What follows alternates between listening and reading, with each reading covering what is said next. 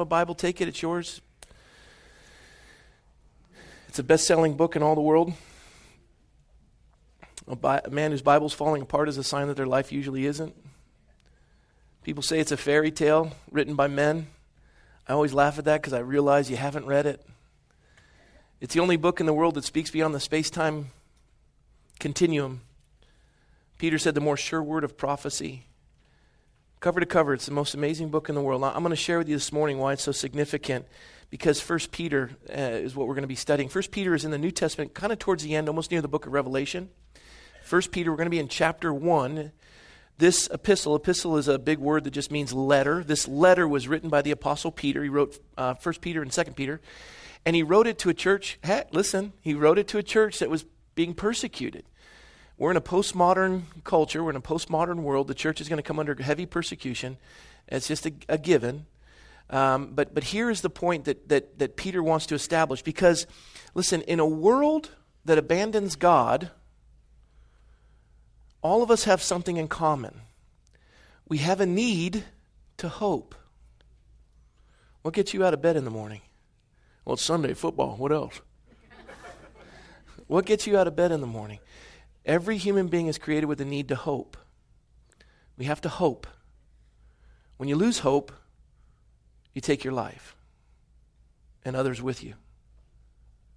And so Peter is seeing the church being persecuted. They're under massive persecution. Peter himself would be crucified upside down. He'd be killed. He's watched his buddy, he had Peter, James, and John. He's watched James as the first martyr. And Peter every day is under threat of death.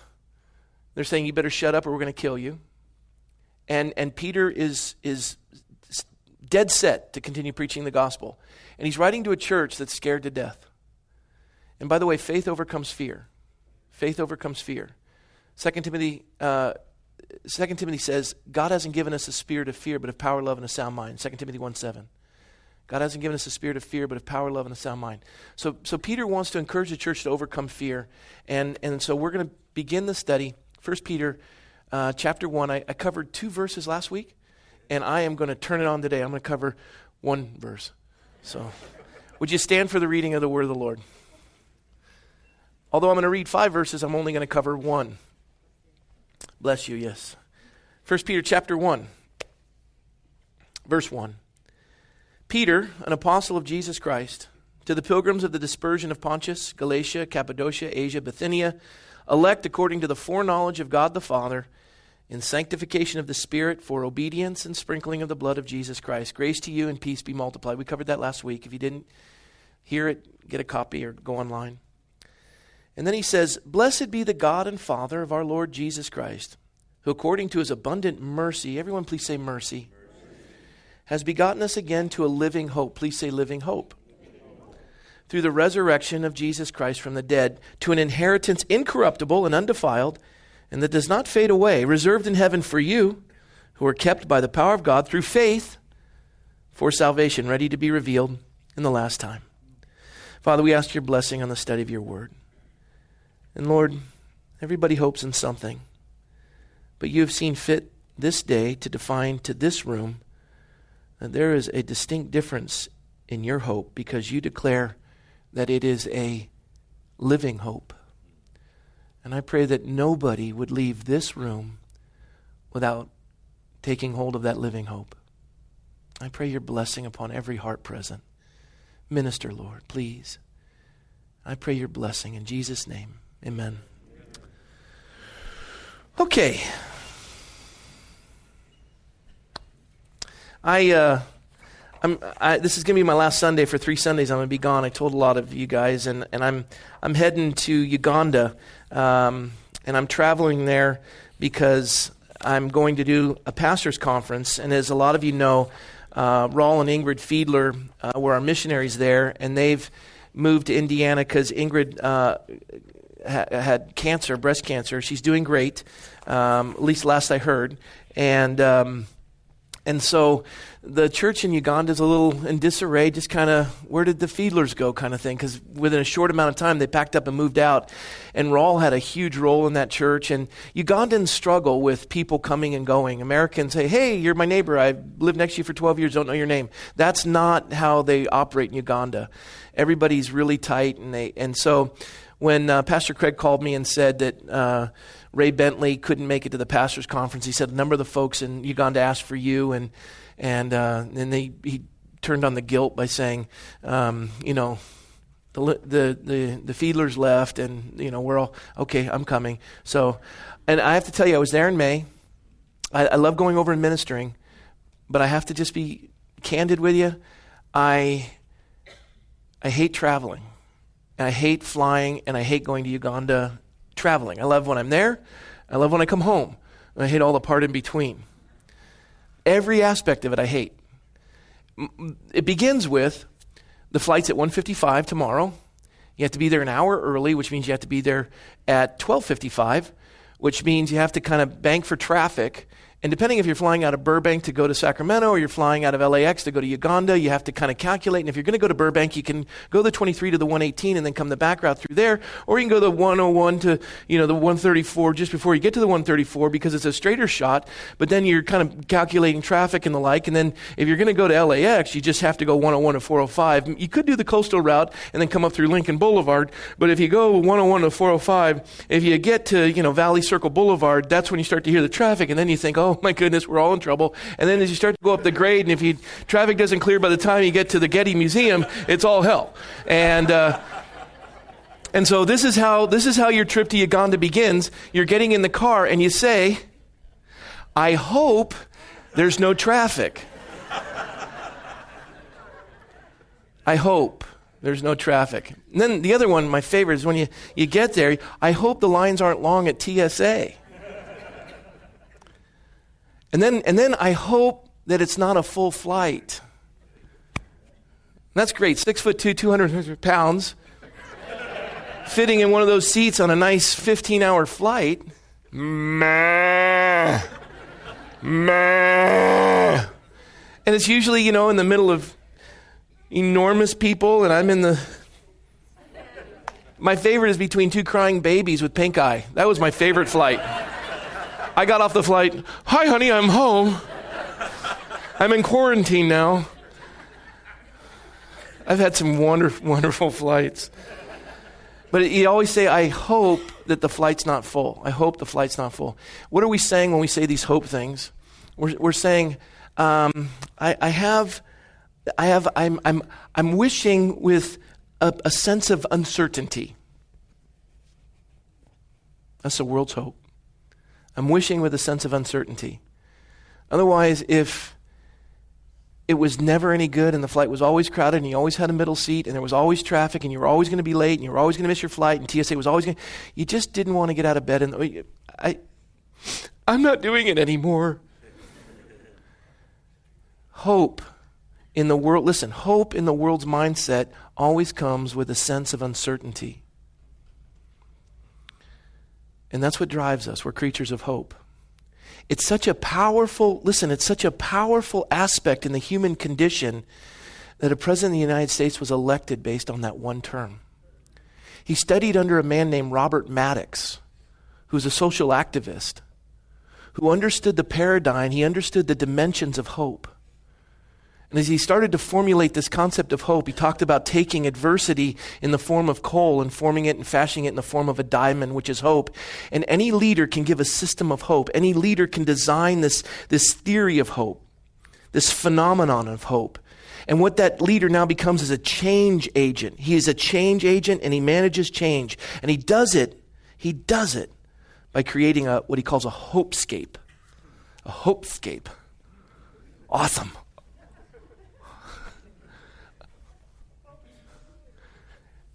World's going to hell in a handbag. Oh, no. Let me tell you something. It's all going to be good. Hope and change. I'm not so certain that we got the hope. We had it for a season. Came with uncertainty. We certainly got change. But here's what happens with the world's system of hope. It creates cynicism. disappointment. We become jaded. The next guy comes along going, I'm running on the basis of hope. Shut up. I don't want to hear it. We had that last time, and all we know is taxes went up, my health premiums went up. I don't have the doctor you said I was going to have. I don't know what you're talking about.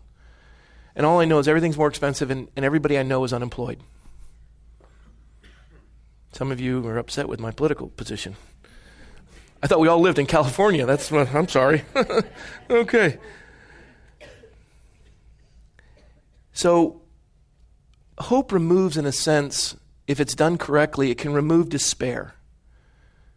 And that's why these people come out and they have these visions of grandeur, and they create this landscape, this hopescape, so you can begin to believe in it and buy into it. And this despair is all of a sudden lifted, because the opposite of despair is hope. And we're all created, we're all creatures that long to see something above and beyond ourselves, and we always wake up with that expectation. There's got to be something more. There's got to be. This can't be it. And if it is, I'm tired of it. And you know why? It's because the Bible says that we've been created subject to vanity. That we are creatures that have been created with the ability to worship. We always have to worship something, but we only find our fulfillment in worshiping God. We can worship at the altar of football, and it's fun, but we become like that which we worship. If you worship money, you become cold, lifeless. If you worship football, I don't know, you become like that which you worship. What, brutal? I don't know, whatever. You just follow the prospects of it all. But in this idea, God has created a subject to vanity, because in Him is the fullness of joy, and only in God are we satisfied. But for us to let go requires faith. The old Persian proverb is, faith is a bridge, but hope leads us over. Faith is a bridge, but hope leads us over. Now, whenever we have faith in the world and we have hope in the system, we always get to the other side of the bridge and we go, this really wasn't what I signed up for. And we're always left dissatisfied and jaded and cynical. But if you ever come to a place where you embrace the Lord and you put your life in His hands, every one of us, before we can walk over that bridge of faith by hope, we have to realize that we have to surrender everything. He has to be in charge. And then what that requires with all of us is humility. Because every one of us has to give up something, because it separates us from God. Every one of us. And here's my favorite. Every single person in this room, our sexuality has to be put on the line. It doesn't matter if you're heterosexual, homosexual, it doesn't matter. Your sexuality has to be put on the line, because heterosexual and homosexual, it's this idea of lust. It's this idea of not being faithful, not being pure. And saying that before the Lord and walking in that purity before God. And that is that area where you say, you know what, God, I'm going to trust you with my entire being. Even with sexuality, you think about it. Why did God give us sex? It's an expression of intimacy. Physical, emotional, and spiritual. And it's that connection. And you see this as God defines it in our life. And that's that relationship with the Lord. And all of that has to be laid out before Him. That's why the Bible says that they were naked and unashamed. This idea of complete honesty and transparency before God Almighty. And this concept of hope, it's a sad one. Because when you look at this audacity of hope that has left us cynical and jaded and frustrated with the world around us, we struggle. And any hope in the world has a sense of despair, a sense of uncertainty. And I don't like what he wrote, but I think it wraps up the world's view of it. Benjamin Franklin said, "He who feeds on hope starves to death." That's the worldview of hope. He who feeds on hope starves to death. That's true for the world. And here's why. It's a dead hope. It's a dead hope.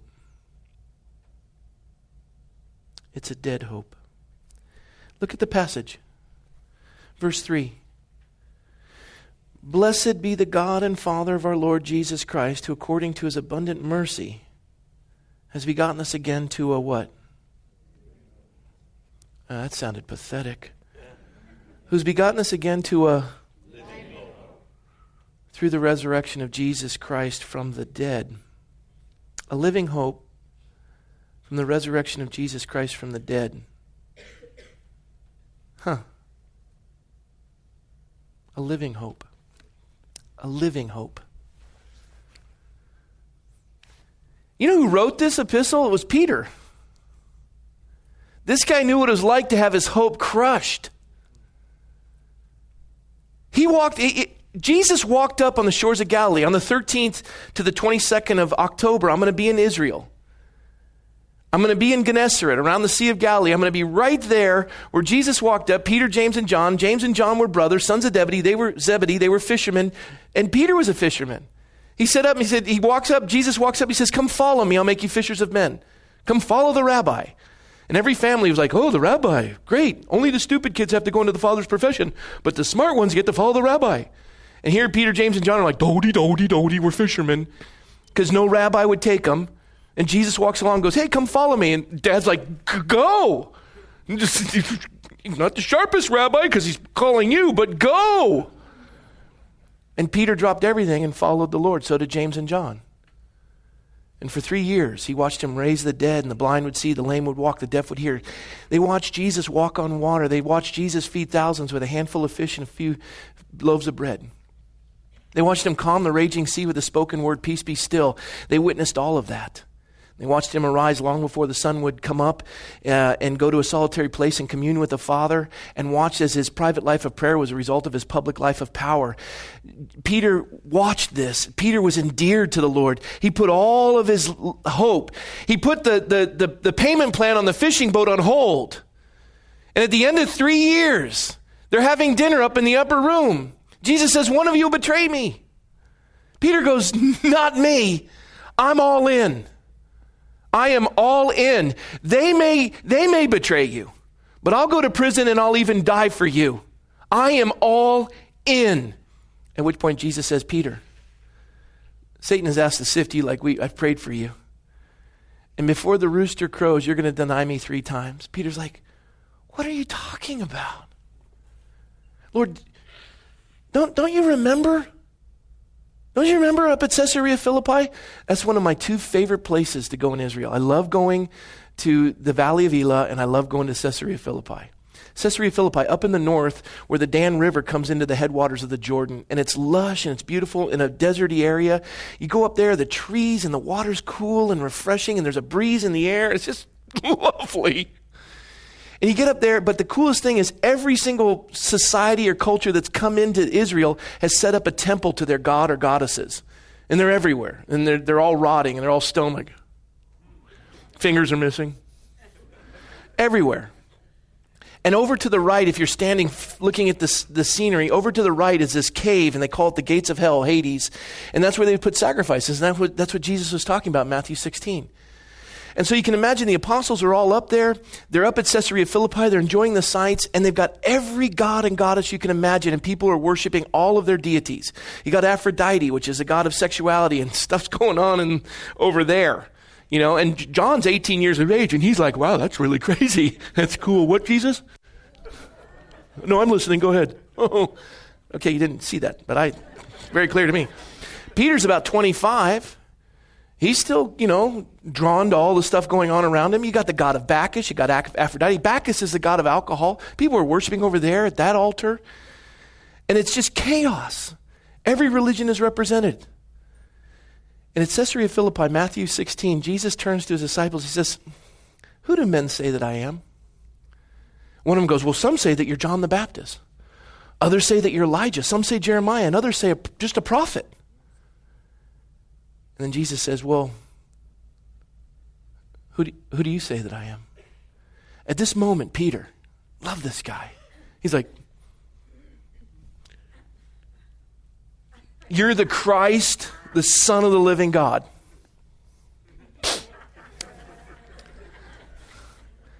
And Jesus turns to Peter and he says, Peter, flesh and blood has not revealed that to you, but my Father in heaven. Blessed are you.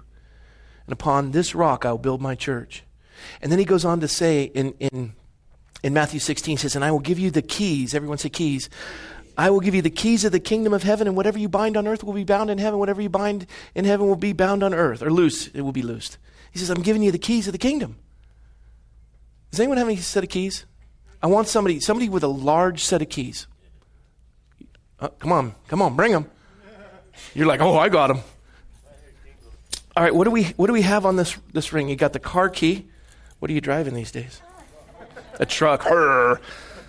House key, safety deposit box. I'll check that one on. These open up things, yes? And in the first service, a lady had a key to the dental office. And in the dental office, they got, gold for the gold fillings. Dr. Bob said he had a key to the church. We got copy machines. There's like stuff in there you can snake. Why do they give you keys? Because you get authority. With authority comes responsibility. You can let people into the building. You're the gatekeeper. You're the gatekeeper. He gave Peter the keys to the kingdom. You have the keys to the kingdom. And here's Peter's like, that's cool. Thank you. Because I said you're the Christ, the Son of the living God. We're all in. And now, shortly thereafter, Peter's on the Mount of Transfiguration. He sees Moses, Elijah, and he sees Jesus. He says, let's build a tabernacle, and we can do these. And the voice in heaven says, be quiet. This is my son. Hear him. Basically, God the Father said, shut up, Peter. Okay, I'm sorry. And then Jesus would go on to say to Peter, listen, I'm going to be crucified. He says, no, you can't be crucified. And at that moment, Jesus turns to Peter and says, get behind me, Satan. So he goes from being, flesh and blood has not revealed this to you, but my Father in heaven. You are it, Peter. I'm giving you the keys. Now you're Satan. So Peter is this roller coaster. Does anyone feel like that? I am a roller coaster. That's Peter. Okay, so check this out. Don't lose me. So Peter now says to Jesus in the upper room where they go to have dinner together, and they're breaking bread. Matthew 16, he called Jesus the Christ, the Son of the living God, right? Peter's got this dialed in. He's got the keys to the kingdom. They're having a supper together. Jesus says, one of you will betray me. Peter goes, listen, it ain't me. I'm the guy in Matthew 16. Lord, I'm all in. I believe in you. I have forsaken the boat, my Father's business, and I've walked with you for 3 years. Everything I am is in. I'm not giving up on you. At what point Jesus says, Peter, before the rooster crows, you're going to deny me. No. I'll go to jail for you. I'll even die. These people will forsake. I'm not going to do that. Peter, Satan's asked to sift you like wheat. I've prayed for you. You're going to be restored, but you're going to screw up. No. And as we studied last week, this is what happened. Jesus is apprehended in the Garden of Gethsemane. They beat the tar out of him. Isaiah said they pulled the beard out of his face. He was beaten so badly his own mother couldn't recognize him, right? And from a distance, Peter locks eyes with Jesus. After Peter denies Jesus a third time in front of a 13-year-old girl, she says, aren't you one of them? I can tell by your accent. He goes, I swear to God I don't know him. And the rooster crows. Jesus' face swollen, his eyes puffy, beaten by the Roman centurions, locks eyes with Peter. Scripture says Peter wept bitterly. What happened? Cynicism. His hope was dashed to shreds. Okay, now I'm looking around the room. And everybody in this room has a story. And you put all your eggs in a basket. Maybe it was marriage. Maybe it was having kids. Maybe it was a political leader or a job. Or a friend or a loved one. Maybe it was a church. And it all got crushed. Everybody in the room's been let down. Everybody's been hurt. We all have that in common. You're in the right place. Because Peter wrote this epistle by inspiration of God for us today. Peter said, you know what? I screwed up. I put everything behind that guy, and the Romans beat the daylights out of him. I'm going fishing. At least I know that when I put a net in the water, fish come out. I'm done with this whole kingdom of God. I quit. And he goes fishing. They fish all night, catch nothing. Jesus has been crucified, and in his death, all of Peter's hope is gone. Worthless keys, the business is shut down. You have keys to a business that no longer is operating. Jesus is dead. Resurrected Christ, shores of Galilee cooking fish like we studied last week. Peter's fishing all night, doesn't catch anything. Jesus says from the shore, cast the net on the right side. They do. Fish so many that they can't even haul it in. Peter realizes God's alive. Puts on his coat, jumps in the water, swims to the shore. And what Peter's saying is, I want to tell you something, everybody. I wrote this letter for you. I wrote this letter for you, and this is what I want you to hear in the letter that I wrote to you. Blessed be the God and Father of our Lord Jesus Christ, who according to his abundant mercy has begotten us again to a living hope through the resurrection of Jesus Christ from the dead. Our God is alive. Your hope is dead. The world's hope is dead. Our God is alive. What does that mean? That means this. The Bible is the most amazing book on the face of the earth. You can dismiss it. You can take your comparative religion class in some community college and write it off because you're a stupid idiot. Serious. You haven't done your homework. Open it and read it. 66 books of the Bible written by over 40 different authors over a span of 10,000 years, and cover to cover it doesn't contradict itself once. It speaks beyond the space-time continuum. Prophesied that Jesus would be crucified 1,000 years before crucifixion had been invented. He'd be betrayed for 30 pieces of silver. He'd be born of a virgin in Bethlehem. How many people have even been born in Bethlehem, let alone from a virgin? You know what the odds of that? There's over 3,000 prophecies pertaining to Christ. Just the 8 big ones. Covering the entire state of Texas, 3 feet deep, silver dollars, painting one red, throwing it somewhere in Texas, parachuting a blind man in. He can walk the whole state and reach for one silver dollar. He reaches down, picks it up, and it's the red one. That's for 8 of the over 3,000 prophecies being fulfilled. And you're telling me that you're dismissing this book. You haven't done your homework. You see, it's a living hope. And I got to tell you something. You know what proves the Bible to be real? Yesterday, I did a wedding. Day before yesterday, I did a wedding. And I always make a joke. When I officiate weddings, nobody listens to me. Especially the bride and groom. They're like, "Arr."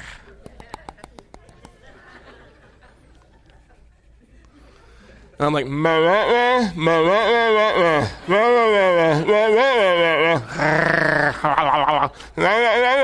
oh, she's so pretty. Look at her. She's just lovely. Oh, I know. And, okay.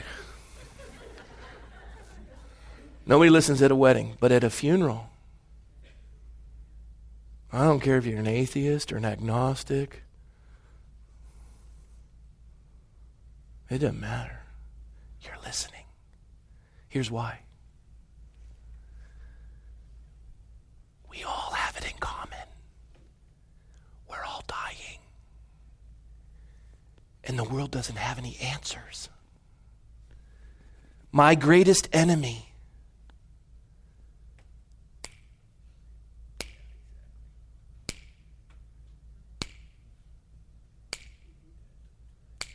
is time. I'm dying. I try to stop it. And I can't. There's a very wealthy businessman in this area. I won't say who he is. Very wealthy. He has an entire floor of a major hospital that he's paid to reserve. That if he's anywhere in the United States or the world, and he has some sort of an ailment, they can fly him in, and that whole room is reserved for him to keep him alive. But guess what?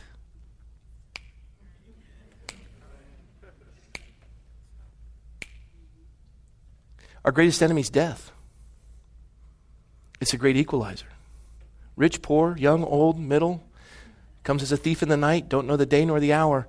Everybody's going to die. Everybody's going to die. And here's why everybody listens. I do not want to serve a God. I do not want to serve a God or submit my life to a hope or a God that isn't big enough to conquer my greatest enemy. And my greatest enemy is death.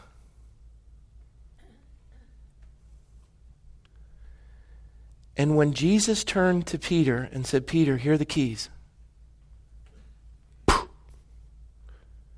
Those keys were what Jesus said to John in the book of Revelation. I am he who lives and was dead, and behold, I am alive forevermore. I have the keys of hell and death. Jesus said, I have overcome sin and death. And to the angel of the church of Philadelphia, he wrote these things, says, he who is holy, he who is true, he who has the keys of David, who opens that no one can shut, and shuts and no one opens. And when he said to Peter, I am going to give you the keys of the kingdom of heaven, whatever you bind on earth will be bound in heaven, and whatever you loose on earth will be loosed in heaven. The picture to me is this. We put our hope in a lot of things. But I love what Isaiah says. I was doing my morning devotion, and these are things that totally floored me in relation to God. Because the question is this. Why do we die as human beings? Why do we die? Now you want to dismiss the Bible, don't you? Well, don't do that so quick. I mean, if you just read the first 3 chapters, you're going to have an answer as to why we die. We were created. We fell. And then the next chapters all the way to the end is about how we're redeemed and saved from death. This is why we're here. This is how we got the sin condition and the death. And this is how we overcome sin and death. I got to tell you, that is a book I would like to get a hold of. I have. I want to know why everybody dies. And is there a hope that goes beyond the grave? God said of himself in Isaiah, but now thus says the Lord who created you and who formed you, O Israel, fear not, for I have redeemed you and I have called you by your name. You are mine. And when you pass through the waters, I will be with you, and through the rivers they shall not overflow you. And when you walk through the fire, you shall not be burned, nor shall the flame scorch you. For I'm the Lord your God, the Holy One of Israel, your Savior. He said in Isaiah 43:10, you are my witnesses, says the Lord, and my servant whom I have chosen, that you may know and believe me and understand that I am he. Before me there was no God formed, nor shall there be after me. I, even I, am the Lord, and besides me there is no Savior. He said in Isaiah 44, thus says the Lord, King of Israel and his Redeemer, the Lord of hosts, I am the first and I am the last, and besides me there is no God. Do not fear nor be afraid. I have told you from that time and declare it. You are my witnesses. Is there a God beside me? No, there is not one. And finally, Isaiah 45, verses 9 and 22. Woe to him who strives with his maker. Shall the clay say to the one who forms the clay, what are you making? Look to me and be saved, all the ends of the earth, for I am God and there is no other. And then finally, the picture to me that sums it all up in its greatest capacity is found in John 3. John 3. There's this guy named Nicodemus. He was a Pharisee. He was a ruler of the Jews. He came to Jesus at night and he said, Rabbi, which means teacher. He says, we know that you're a teacher come from God, for no one can do the things you do unless God is with him. Jesus said, and most assuredly I say to you, unless one is born again, he can't see the kingdom of God. Nicodemus is like, born again? By the way, that's not a term Christians came up with. That's a term in the Bible. Born again? What? Nicodemus was confused like many of you have heard it for the first time or have heard it and didn't understand it. Nicodemus said to Jesus, how can a man be born when he's old? I mean, I'm looking out the room. It'd be tough for every single person here to get back in the womb. How can a man be born when he's old? How can he enter a second time into his mother's womb and be born? Nicodemus is confused. Jesus said, most assuredly I say to you, unless one is born of the water and the Spirit, he can't enter the kingdom of God. That which is born of the flesh is flesh, that which is born of the Spirit is spirit. Do not marvel that I say you must be born again. He says, the wind blows where it wishes and you don't hear a sound of it, but you can't tell where it comes from or where it goes. So it is with everyone who is born of the Spirit. And this is what he says in verse 9. Nicodemus answered and said, how can these things be? But better translated, what? I don't understand. Can you dial it down a little bit, put the cookies on the bottom shelf? Because I don't get it. People say the Bible's too complicated. It's not complicated. The Bible is deep, but it is very simple. Jesus answered and said to him, are you the teacher of Israel and you don't get this? Most assuredly I say to you, we speak what we know and testify to what we have seen, and you don't receive our witness? If I have told you earthly things and you don't believe, how will you believe if I tell you heavenly things? Nicodemus, you have got to put on your thinking cap and grasp this. No one has ascended to heaven but he who came down from heaven, that is the Son of Man who is in heaven. What Jesus is saying, you're looking at him. And as Moses lifted up the serpent in the wilderness, even so the Son of Man must be lifted up, that whoever believes in him would not perish but have everlasting life. Oh, wait a minute. Everlasting life? Wait. Okay, I'm getting this. You're saying you've overcome death? Jesus says further, for God so loved the world that he gave his only Son, that whoever believes in him would not perish but have everlasting life. Oh. For God did not send his Son into the world to condemn the world, but that the world through him might be saved. Now pay attention. He who believes in him is not condemned, but he who does not believe is condemned already, because he's not believed in the name of the only begotten Son of God. Jesus didn't come into the world to condemn you. Get that out of your thick skull. You know why he came? Because you're already condemned. You have no hope.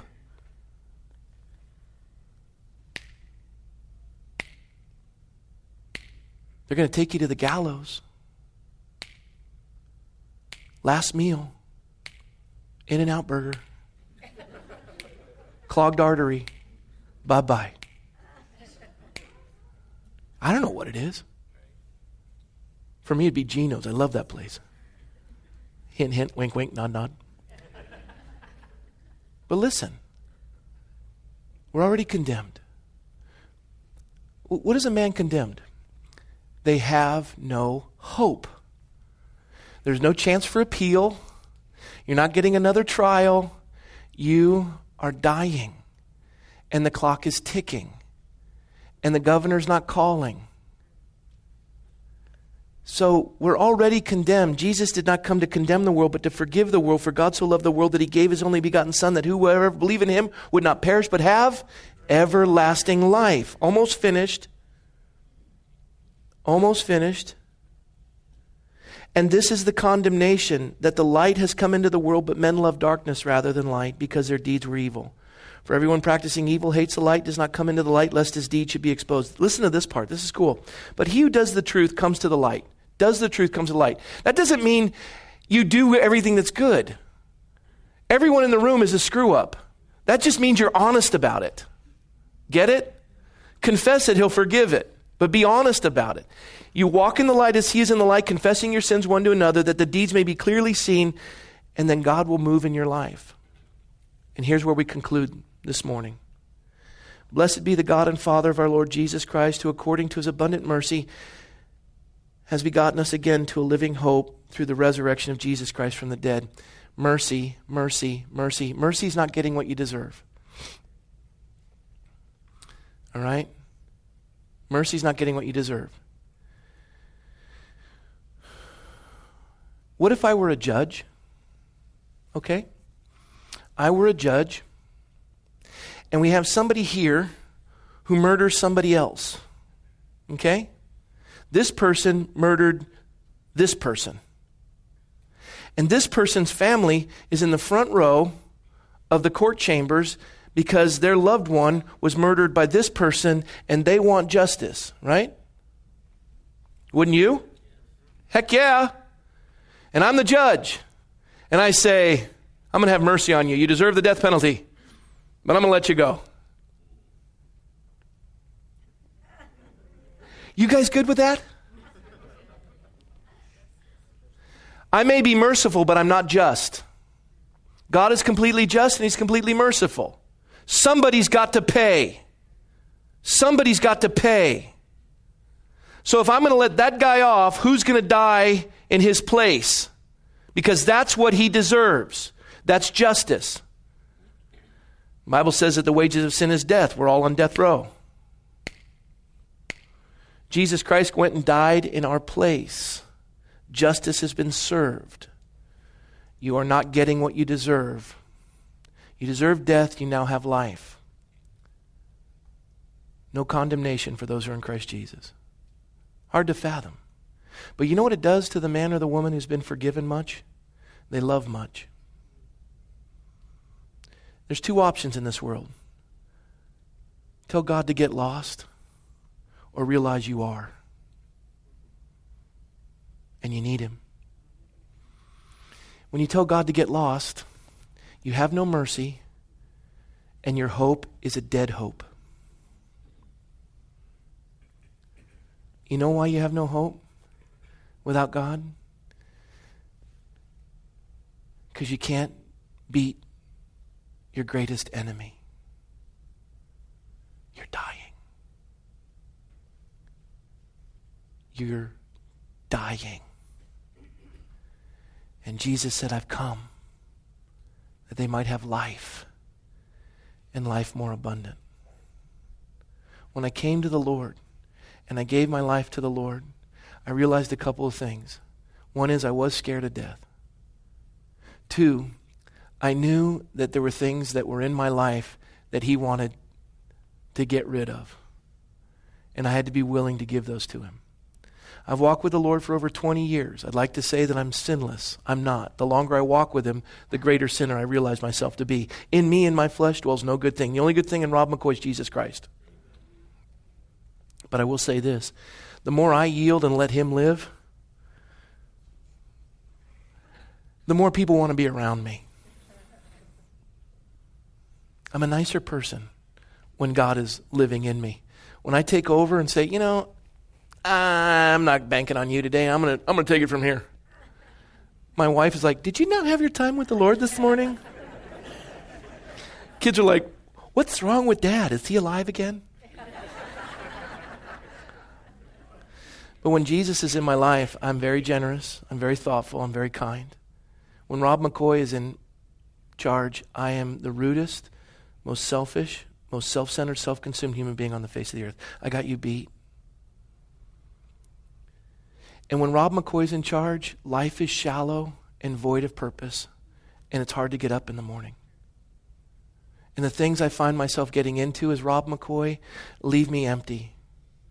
But when Jesus is operating in my life and I'm yielded to him and I'm operating in the living hope, everything I do has eternal significance. Today, God is extending to you a living hope. And that hope is found in the resurrected life of Jesus Christ. Death couldn't hold him.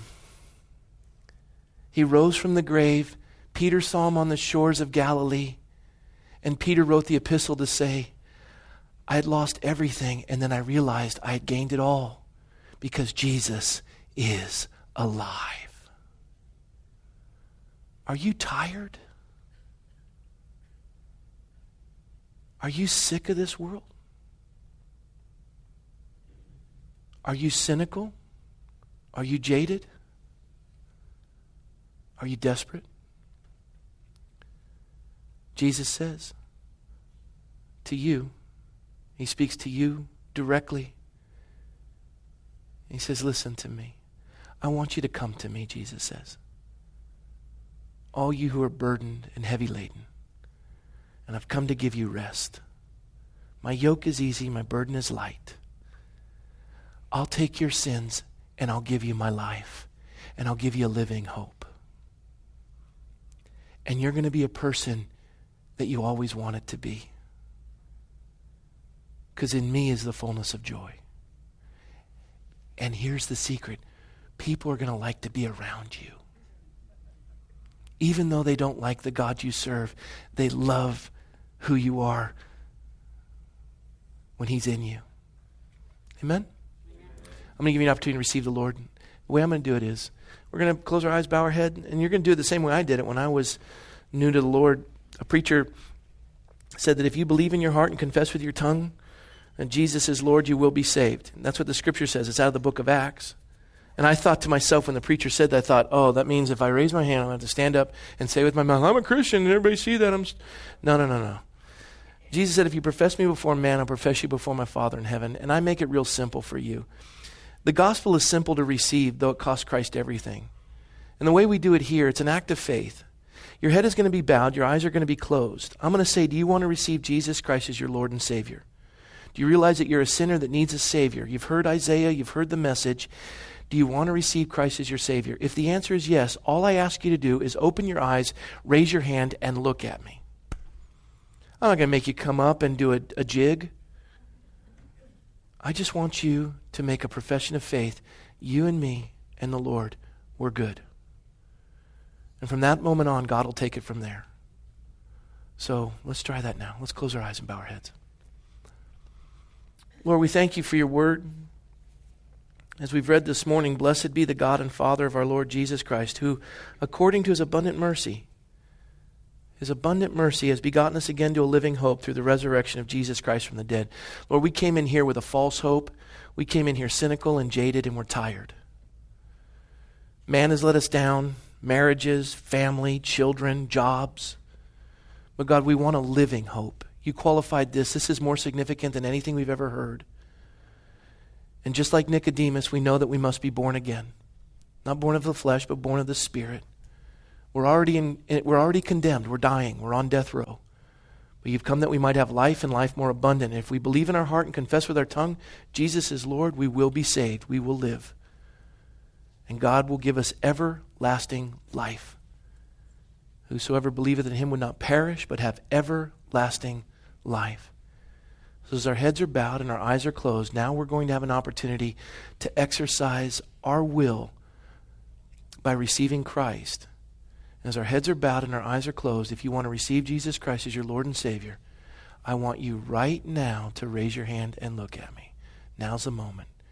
Amen. God bless you. God bless you. God bless you. God bless you. Anyone else? Awesome. God bless you. I see you back there. Praise the Lord. That's great. See you over there. Amen. You can put your hands down. It seems so simple what just took place. But the reality is, this was an act of the will of these men and women to say, Lord Jesus, come into my life and save me. I recognize that my hope is a dead hope, but in you, my hope is alive. So Lord, for those by an act of their will have received you, I pray your blessing upon them. We thank you that they're new creatures in Christ, that he who's been placed in the Father's hand, no man can remove. We pray that you would give them a supernatural love for your word, ground them, strengthen them in this new walk. And we rejoice with the angels in heaven when the Bible says that when one sinner gives her heart to the Lord, the angels in heaven rejoice. And so we rejoice with them now in Jesus' name. Amen. Let's clap for those folks who give their heart to the Lord.